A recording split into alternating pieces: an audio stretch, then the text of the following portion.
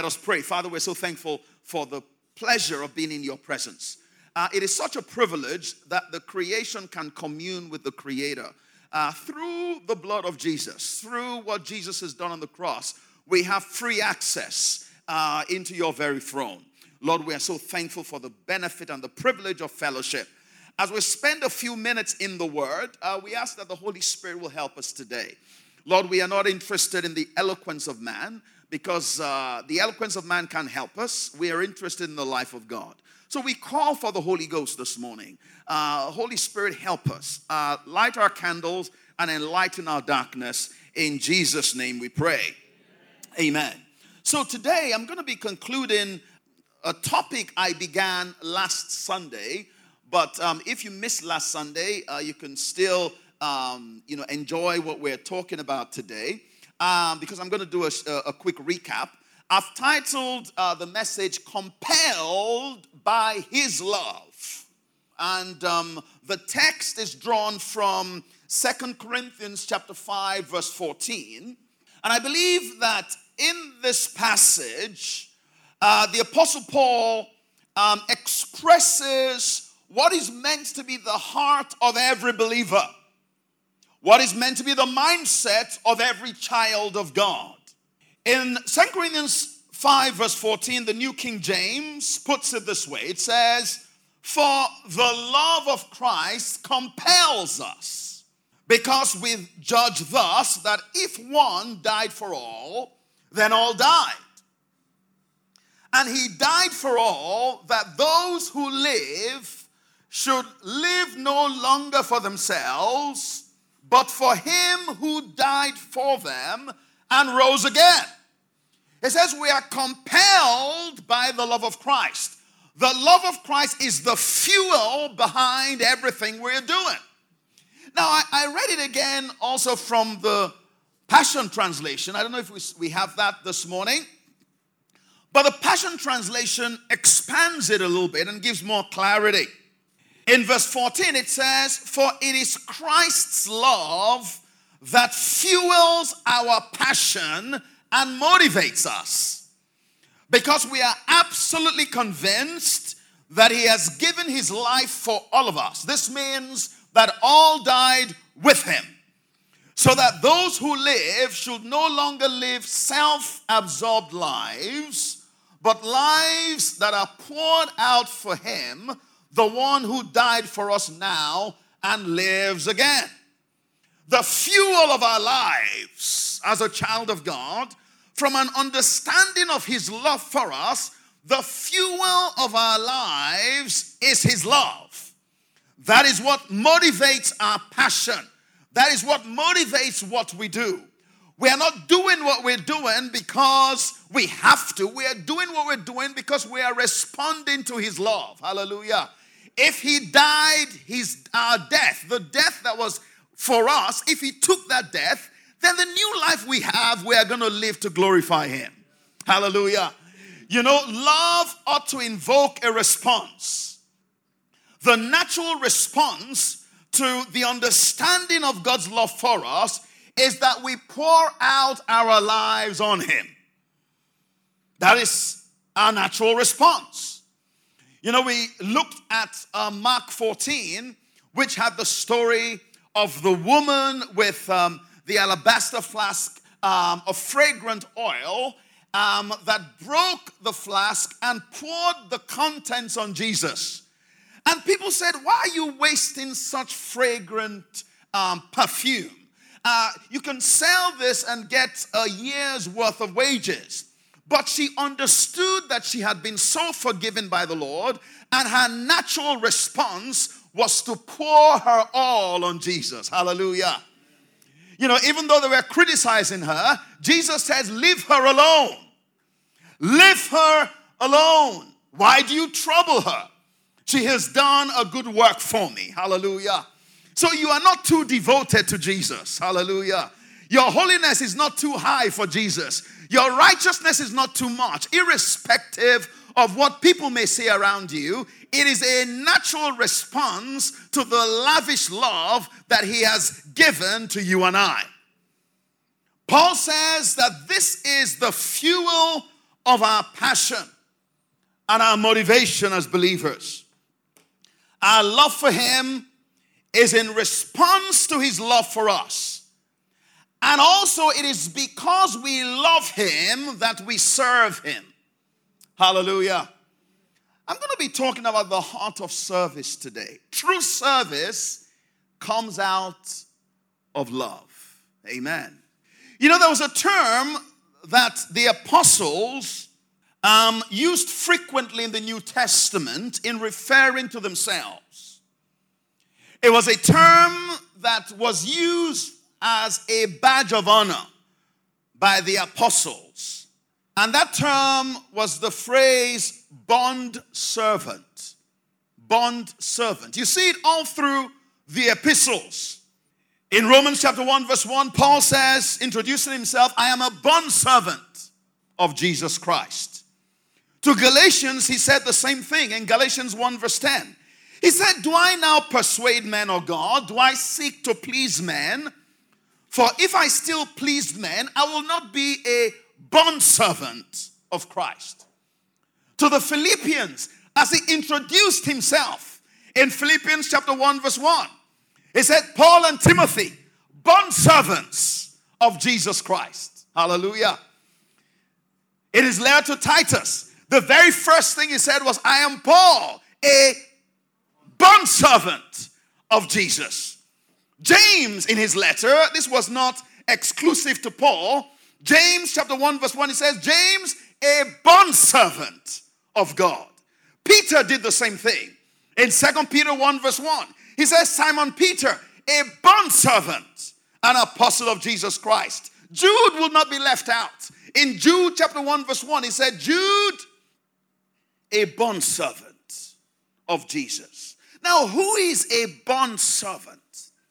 I want you to see where this phrase was drawn from. It is actually drawn from the Old Testament. I'd like us to look at Deuteronomy chapter 15, verse 12.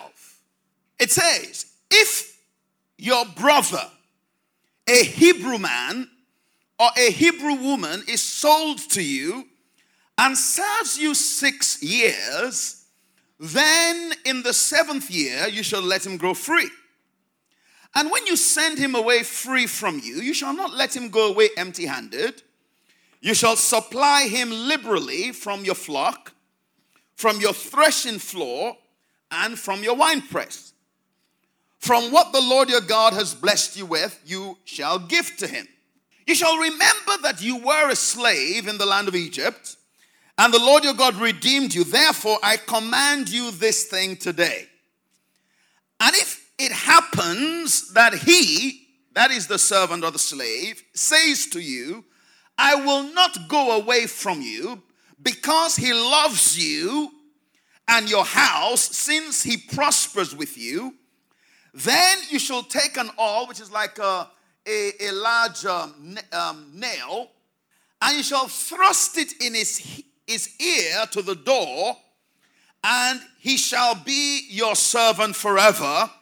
Also to your female servant you shall do likewise. So this person had served, they had fulfilled their obligation. It was time for them to go free. But this slave decides that even though I am free, because I love my master, I want to remain a slave. Wow. Almost can't imagine that. Because I love my master, I want to serve my master. And according to the Jews, what they will do is they'll take his ear and essentially pin it to the wall. They will knock a big hole in his ear, and everybody that saw him understood that this person is a freed person, but they have decided, because they love their master, they have decided to be slaves forever.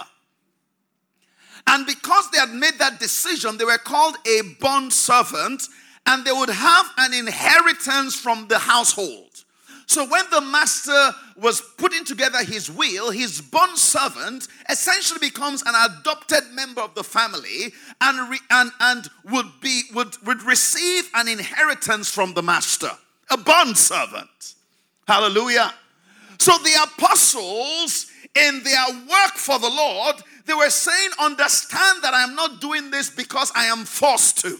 I am a bond servant of the Lord Jesus Christ. I am a slave of the Lord Jesus Christ. I am a willing slave for life because I love him. You see, the army of God, there is an army of God that is being raised in the earth today. There is an end-time army that God is raising in this earth today. But that end-time army is a very unique type of army. If you look at Psalm 110 verse 3, I'd like us to turn to it. I'll read from the New King James and then the Amplified, because I want you to understand what God is doing and the army that God is raising in the earth today.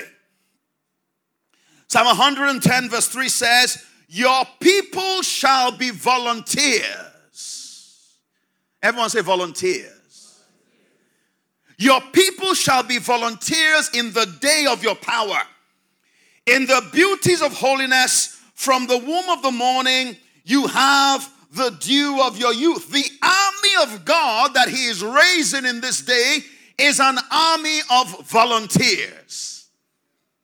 I want you to look at this from the Amplified version.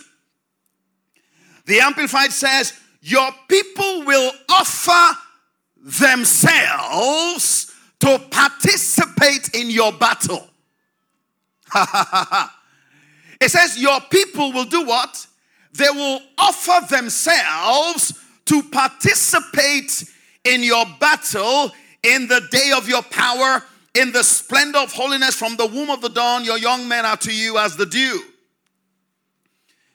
This is the army that God is raising in the earth today.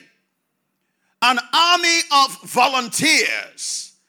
People that volunteer for his army because they love him. Hallelujah.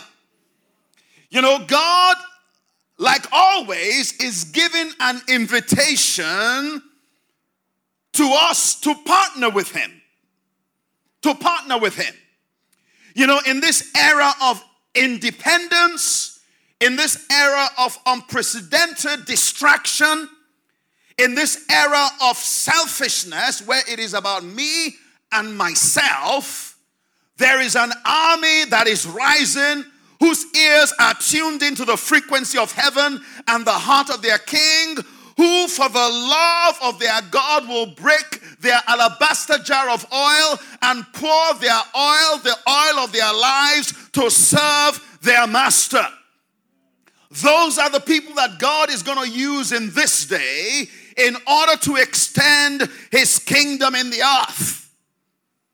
You know, the body of Christ may look like a ragtag bunch of people.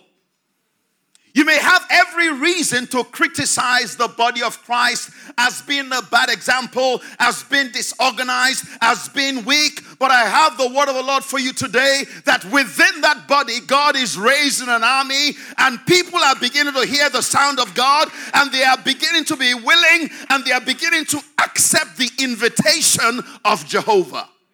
This is an army of lovers of God and not an army that is threatened into position. Hallelujah.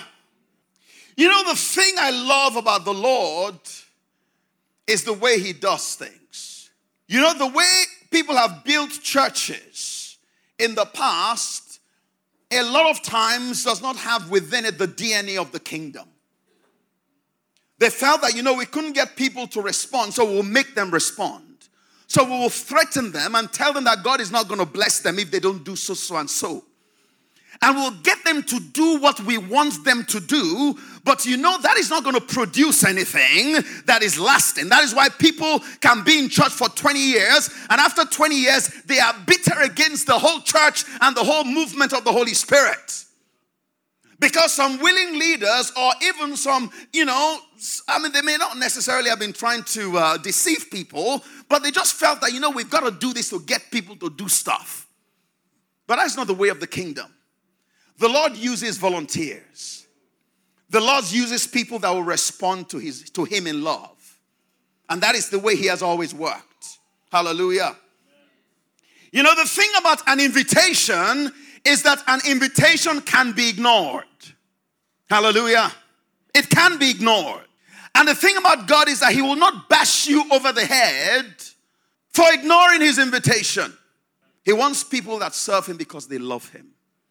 And so he will bless you. He will redeem you, even if you turn down his invitation. I find it interesting. If you look at Exodus chapter 3, we know the story of Moses, right? Because of time, I wouldn't go to read the story. But Moses is on the backside of the desert, and he is about to have an encounter with God, which is going to change not just his life, but the destiny of his people.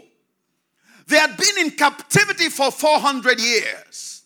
In fact, in Genesis 15 verse 3, God had said to Abraham that your people are going to be in captivity in Egypt for 400 years. And after 400 years, I will judge Egypt and I'll redeem them with a mighty hand. Hallelujah.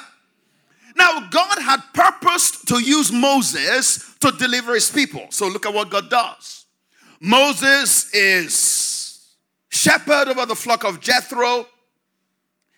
And he begins to observe a bushfire. There's a bushfire in the desert. Now, I don't know about you, but a bushfire is not a rarity in the desert. It is dry. You have bushfires.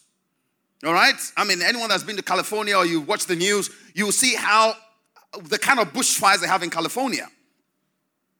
But you'll notice in that passage that there was something about this bushfire that was slightly different.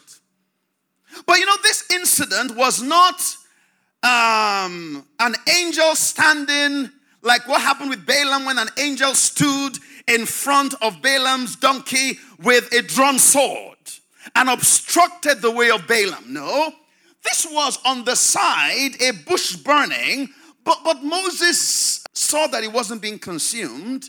But then Moses made a decision that I will turn aside to see what is going on there.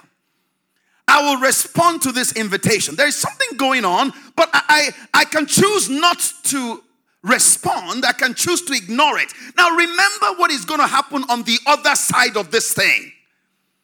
He's going to have an encounter with God that is going to result in prophecy being fulfilled. It's going to result in people being delivered from bondage for 400 years and led into the promised land. This is a very important incident. The Lord kept quiet and allowed the bush to burn. The Bible says Moses turned aside to see what was going on. And the Bible says that when, everyone say when. It says when the Lord saw that Moses turned aside, then the Lord spoke. Hallelujah. When Moses responded to the invitation, the Lord spoke to him. There is another incident, and this one I would have us turn to it. It is in Exodus 25. Let us look at Exodus 25. I am building a case for you to understand that God is using a volunteer army. It doesn't matter how important the project is to the kingdom of God, God will send out invitations. And it is up to us to accept or reject the invitation. Hallelujah. Let's look at Exodus 25 real quick. In Exodus 25 verse 1. Now the Lord spoke to Moses saying, speak to the children of Israel that they bring me an offering. Everyone say an offering. For everyone who gives it what? Willingly with his heart, you shall take my offering. And then he goes on to specify what he's looking for. He wants the best things. He wants gold. He wants silver. He's very specific about what he wants. And God is going to use this to build something. In verse 8 it says, and let them make me a sanctuary that I may dwell among them. According to all that I show you, that is the pattern of the tabernacle and the pattern of all its furnishings, just so you shall make it. So what is God building in the wilderness? He's building a tabernacle. Are you with me? Now in this tabernacle, the very presence of God is going to be revealed. This is the first time after the fall that God is going to dwell in a structure in the midst of his people. How many of you would say that that is a very important milestone in the history of the earth? God is going to build something. But in alignment with his nature, he sends out an invitation. He says, let those who are willing get involved in this. Wow. So just because it's important doesn't mean that the Lord is going to force you. Because the Lord is using a volunteer army. He sends out invitations, and that invitation can be ignored. So this begs the question, how are you responding to the invitations of the Lord? What is on the other side of your obedience to the nudges of the Holy Spirit? Hallelujah. Because he's not going to appear to you as an angel. He's going to nudge you in your heart. You're going to begin to get this feeling. The Lord wants me to get up early. I just have this feeling to get up early to pray for this person. An invitation. Hallelujah. God is sending out invitations. An invitation to participate with him in what he is doing in the earth. Regarding the use of your time. Regarding your dedication to him. Regarding the use of your money. I'll pause for effect. The Lord sends out invitations. You know, a few weeks ago, we had an event here. Apostle Tommy came to minister, a prophetic event, and we partnered with several churches in the city. How many of you went to any of Apostle Tommy's meetings? Any of them? Okay, we have quite a few people. And you'll agree that those meetings were life-changing, were they not? And somebody in our church, was instrumental to getting him here. And I said, of course, we'll partner with you. And we set a budget of $1.5 million. And it wasn't just for us, it was for what was happening in the city. So I came up here and I said, guys, this is happening. We need $1.5 million to make this happen. I gave out our invitation. Now, the next day, somebody called me and said, Pastor, you gave that invitation. Did people give towards it? And I said, well, I don't know. The offering hasn't been counted. And after the offering was counted, very little was actually given towards that particular project. So this woman said, and I said, so what's the Lord saying? This woman said, I just feel that the Lord wants me to give $1 million. $1 million is a lot of money. I said, okay. And she gave the $1 million, and as the $1 million landed in our account, we went to the board, the guys that were organizing it, and we transferred the $1 million to them. You see, God gives out invitations. Now, I don't know, other people may have had the opportunity to respond to that invitation, but one person did. Everything that happened during that weekend, we saw incredible things happen. There was a word given to the church, which you all heard, which I'm going to talk about at some point. There were people that were healed that came out and gave incredible testimonies about healing. The response that we make to God changes lives. And it becomes credit to our account. Everything that was received as a result of that dynamic weekend, part of it is going to be credited to that woman's account. Hallelujah. The Lord is raising a volunteer army. A volunteer army. How are we responding to the invitations of the Lord? The Apostle Paul, in talking about his relationship with God, in Philippians chapter 3, verse 10, he expresses his heart. And I believe that in this verse, we see something about those who are the army of God and the values of these people. In Philippians 3:10, he says, Paul is speaking and he's expressing his desire.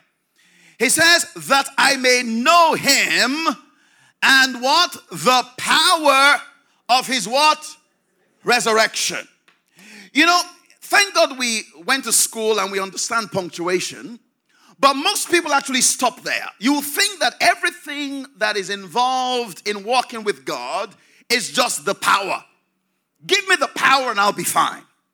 Now, there's nothing wrong with the power, but it's just part of the equation. Hallelujah. The power is actually meant for something. Praise the Lord. Now, Paul says that I may know him, that I may know the power of his resurrection, the fellowship of his sufferings, being conformed to his death. So Paul, as a bondservant, understood that it is not just about power. There's another part to it. There is a fellowship of his sufferings. Hallelujah. A fellowship of the fellowship of his sufferings. Now, Paul is not saying that I want to go to the cross. Only Jesus could have gone to the cross, and thank God he did. Hallelujah. But Paul is praying that he will come into union with the sufferings of Christ. Not then, but now. Do you know that even now, there are things that breaks the Lord's heart? Hallelujah. Paul says, I want to come into union with what breaks his heart. I am his love slave, so I want to know what is on the heart of my master, and I want to enter into union with those sufferings. Hallelujah. I want to share in the sufferings of the Lord Jesus Christ. That is what a bondservant does. A bondservant asks the question, my master, what is on your heart? Hallelujah. What is on your heart? How can I bring joy to your heart? What is breaking your heart, my master? You know, the crown of glory that God has promised is also a crown of suffering. There are things that breaks the Lord's heart. You know, when we talk about suffering, we're not talking about pain, sickness, and disease and all those things that he redeemed us from. But we're talking about the things that break his heart. What are the things that break the Lord's heart? What did God say to Zacchaeus in Luke chapter 19 verse 10? He said, the Son of Man has come to seek and to save that which was lost. Hallelujah. The lost are on the heart of the King. He said, this is why I came. The Son of Man has come to seek and to save that which was lost. You know, after Jesus rose from the dead, and in John chapter 21, we see the incident where he was by the sea, and Peter had taken the other disciples fishing, and they saw Jesus, roasting some fish. And in John 21, we see a discourse that Jesus has with Peter. And the Lord asked Peter a few questions. He said, Peter, do you love me? You know, if the Lord came here today and said to you, Tunde, do you love me? Karen, do you love me? Tom, do you love me? Do you know how we'll respond? Of course, Jesus. In fact, we'll kneel down and say, Jesus, you are the love of my life. I love you. I love you so much. Mwah, mwah, mwah, mwah, mwah. But you know, if we love him, we will fulfill what is on his heart. He said, Peter, do you love me? Peter said, of course I love you. He said, feed my sheep. And then he said again, do you love me? He said, of course I love you. He said, tend my lambs. And then the third time he said, Peter, do you really love me? Peter said, Lord, amongst all these guys, I love you the most. He said, if you love me, then you need to enter into union with my sufferings. Feed my sheep. Hallelujah. Because what breaks the heart of the Lord, what is on the heart of the Lord is his people, is the lost. Hallelujah. He says, feed my sheep. The things that break my heart, come into union with them. Hallelujah. The Bible says in 2 Peter 3:9 that the Lord is not slack concerning his promise, as some count slackness, but is long suffering towards us, not willing that any should perish, but that all shall come to repentance. The Lord's heart longs for people for whom he has shed his blood. That is what is on the Lord's heart. Amen. And as a bondservant of the Lord, the way we respond to God's need is by reaching out to people and loving people in our world of influence. You know, one of the last things that Paul said to the elders of the church of Ephesus in Acts chapter 20, before he went to Jerusalem and was extradited to Rome, in Acts 28, he was speaking to the elders, and he said, therefore, take heed to yourselves and to all the flock among which the Holy Spirit has made you overseers to shepherd or to feed the church of God, which he has purchased with his own blood. Hallelujah. You know, the mandate to feed the sheep is not just a mandate for pastors. Hallelujah. Entering into the fellowship of his sufferings is not just for apostles. It is for every bond servant that recognizes that God is sending them an invitation to be part of his army that is going to do great things in the earth today. It is reaching out to people in your place of work. It is spending time with your children and praying with them. It is feeding the sheep, reaching the lost, extending the grace of God to those that haven't come close, equipping those that are in Christ. Hallelujah. That is how we respond in love to the Lord. Who are you feeding today? Which sheep are you feeding today? How are you aligning yourself with the heart of your King today? He's not going to send an angel to manifest to you. He's going to tug your heart. He's going to tug your heart. There's going to be that tug that never leaves. I ought to do this. I ought to do this. I ought to do this. You know, I find out that we give time to what is important to us. Hallelujah. When there's Premier League football, it does not matter what meeting is happening. When Chelsea is playing, you got to watch. Or Man U or Arsenal, right? We give time to what we value. Hallelujah. He says, put me on your diary. Listen to what I'm tugging in your heart and respond. Let your love for him override your self-consciousness. You know, a lot of times we're ashamed to share the gospel.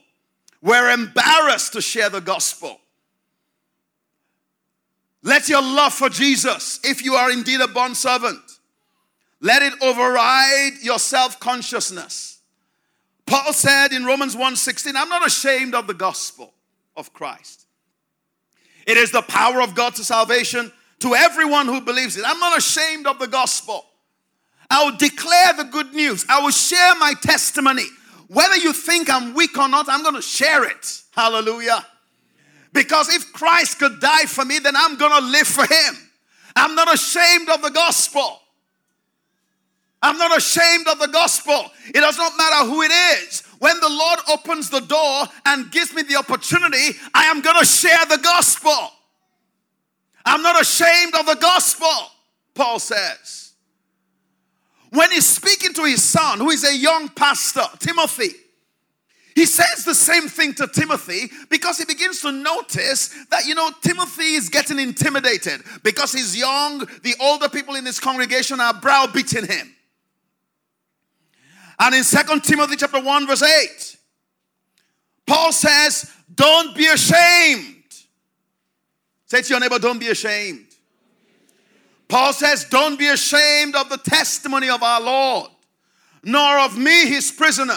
I can almost imagine people talking at Timothy saying, oh, that is your mentor, isn't it?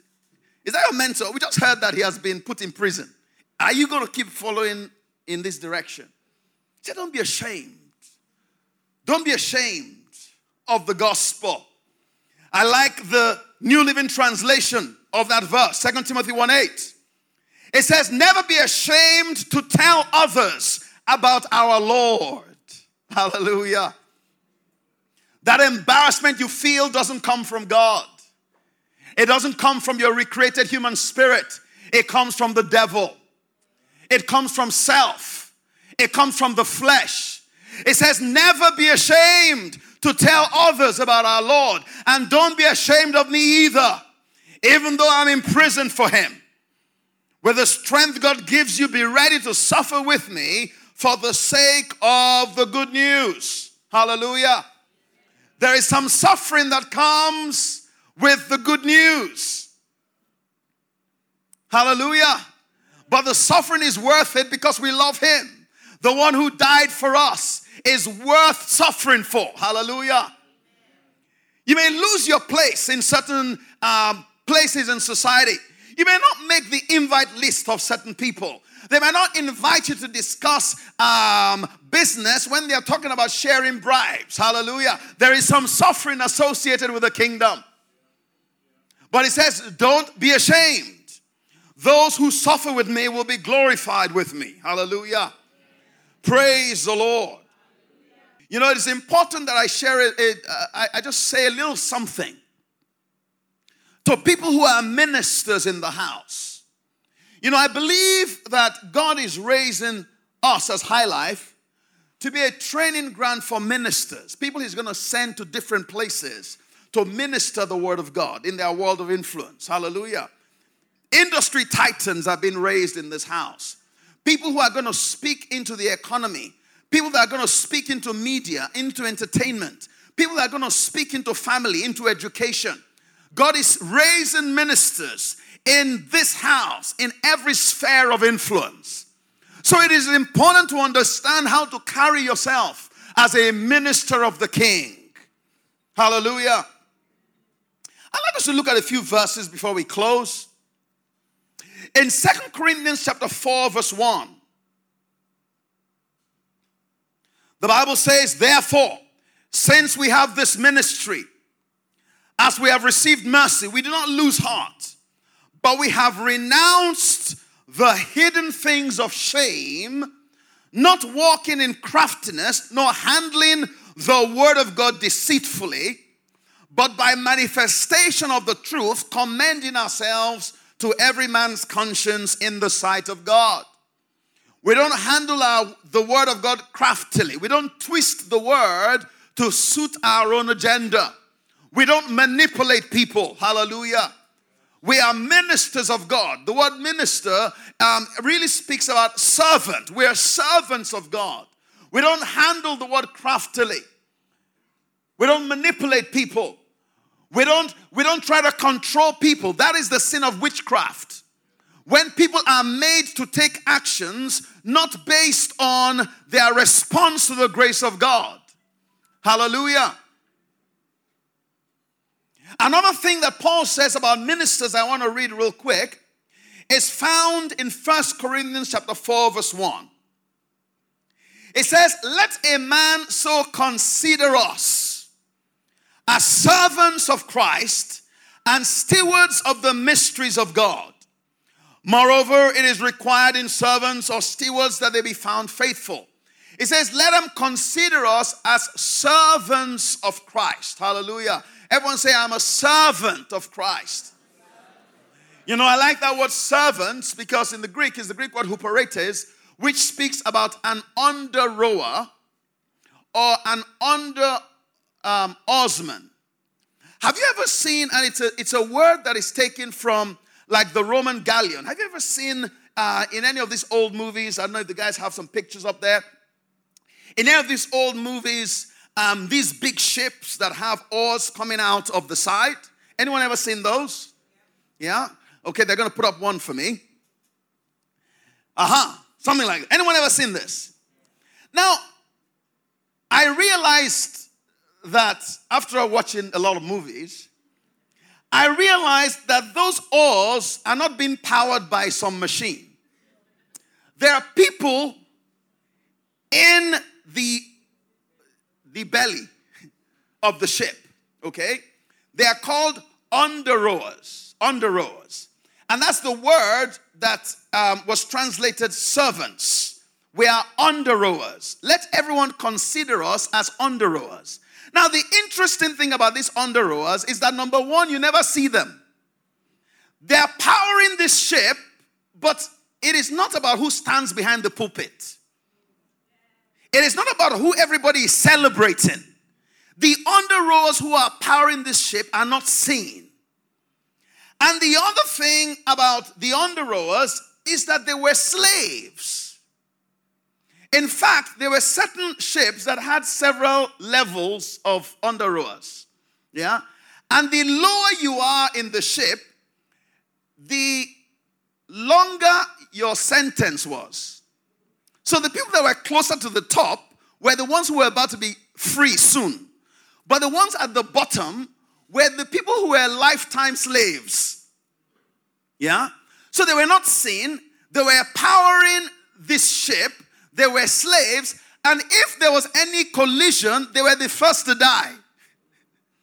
Are you with me? Now, these guys were forced into that situation. But Paul is saying, I am an under-rower of love. I put myself in this position as a servant of the Lord Jesus Christ because I love him.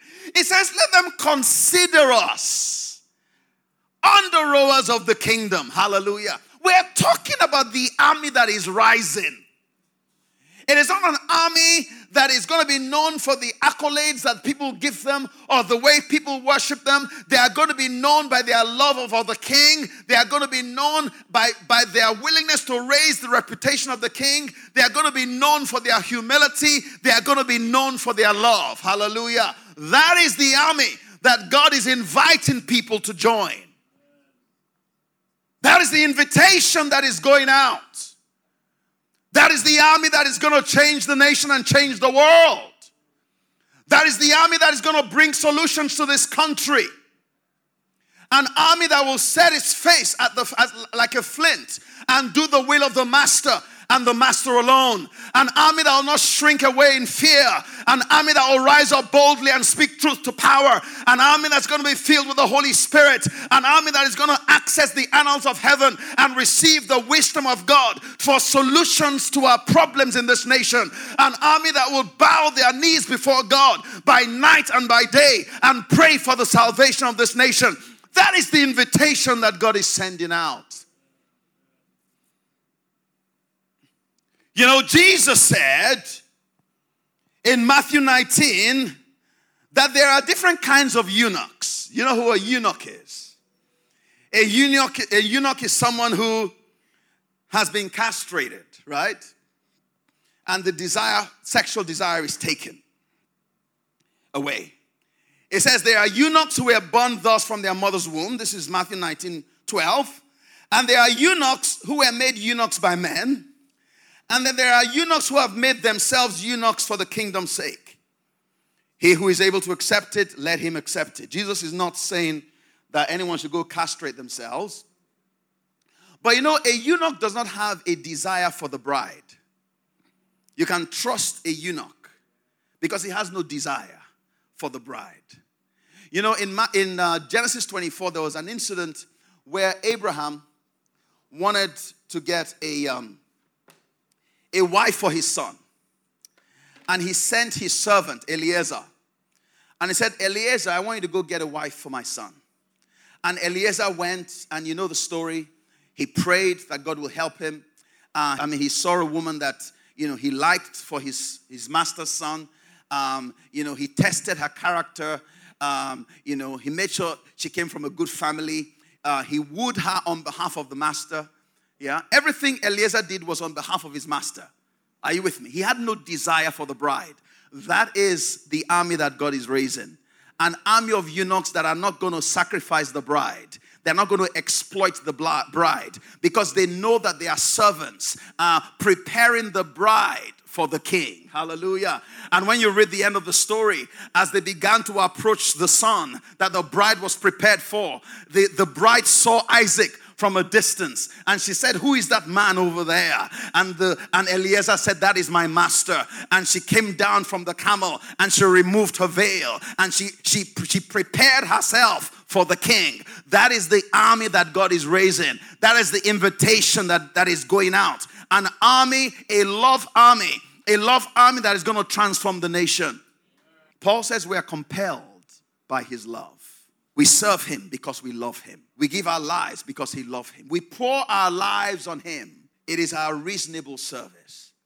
Did you get something from the word of God this morning? Hallelujah.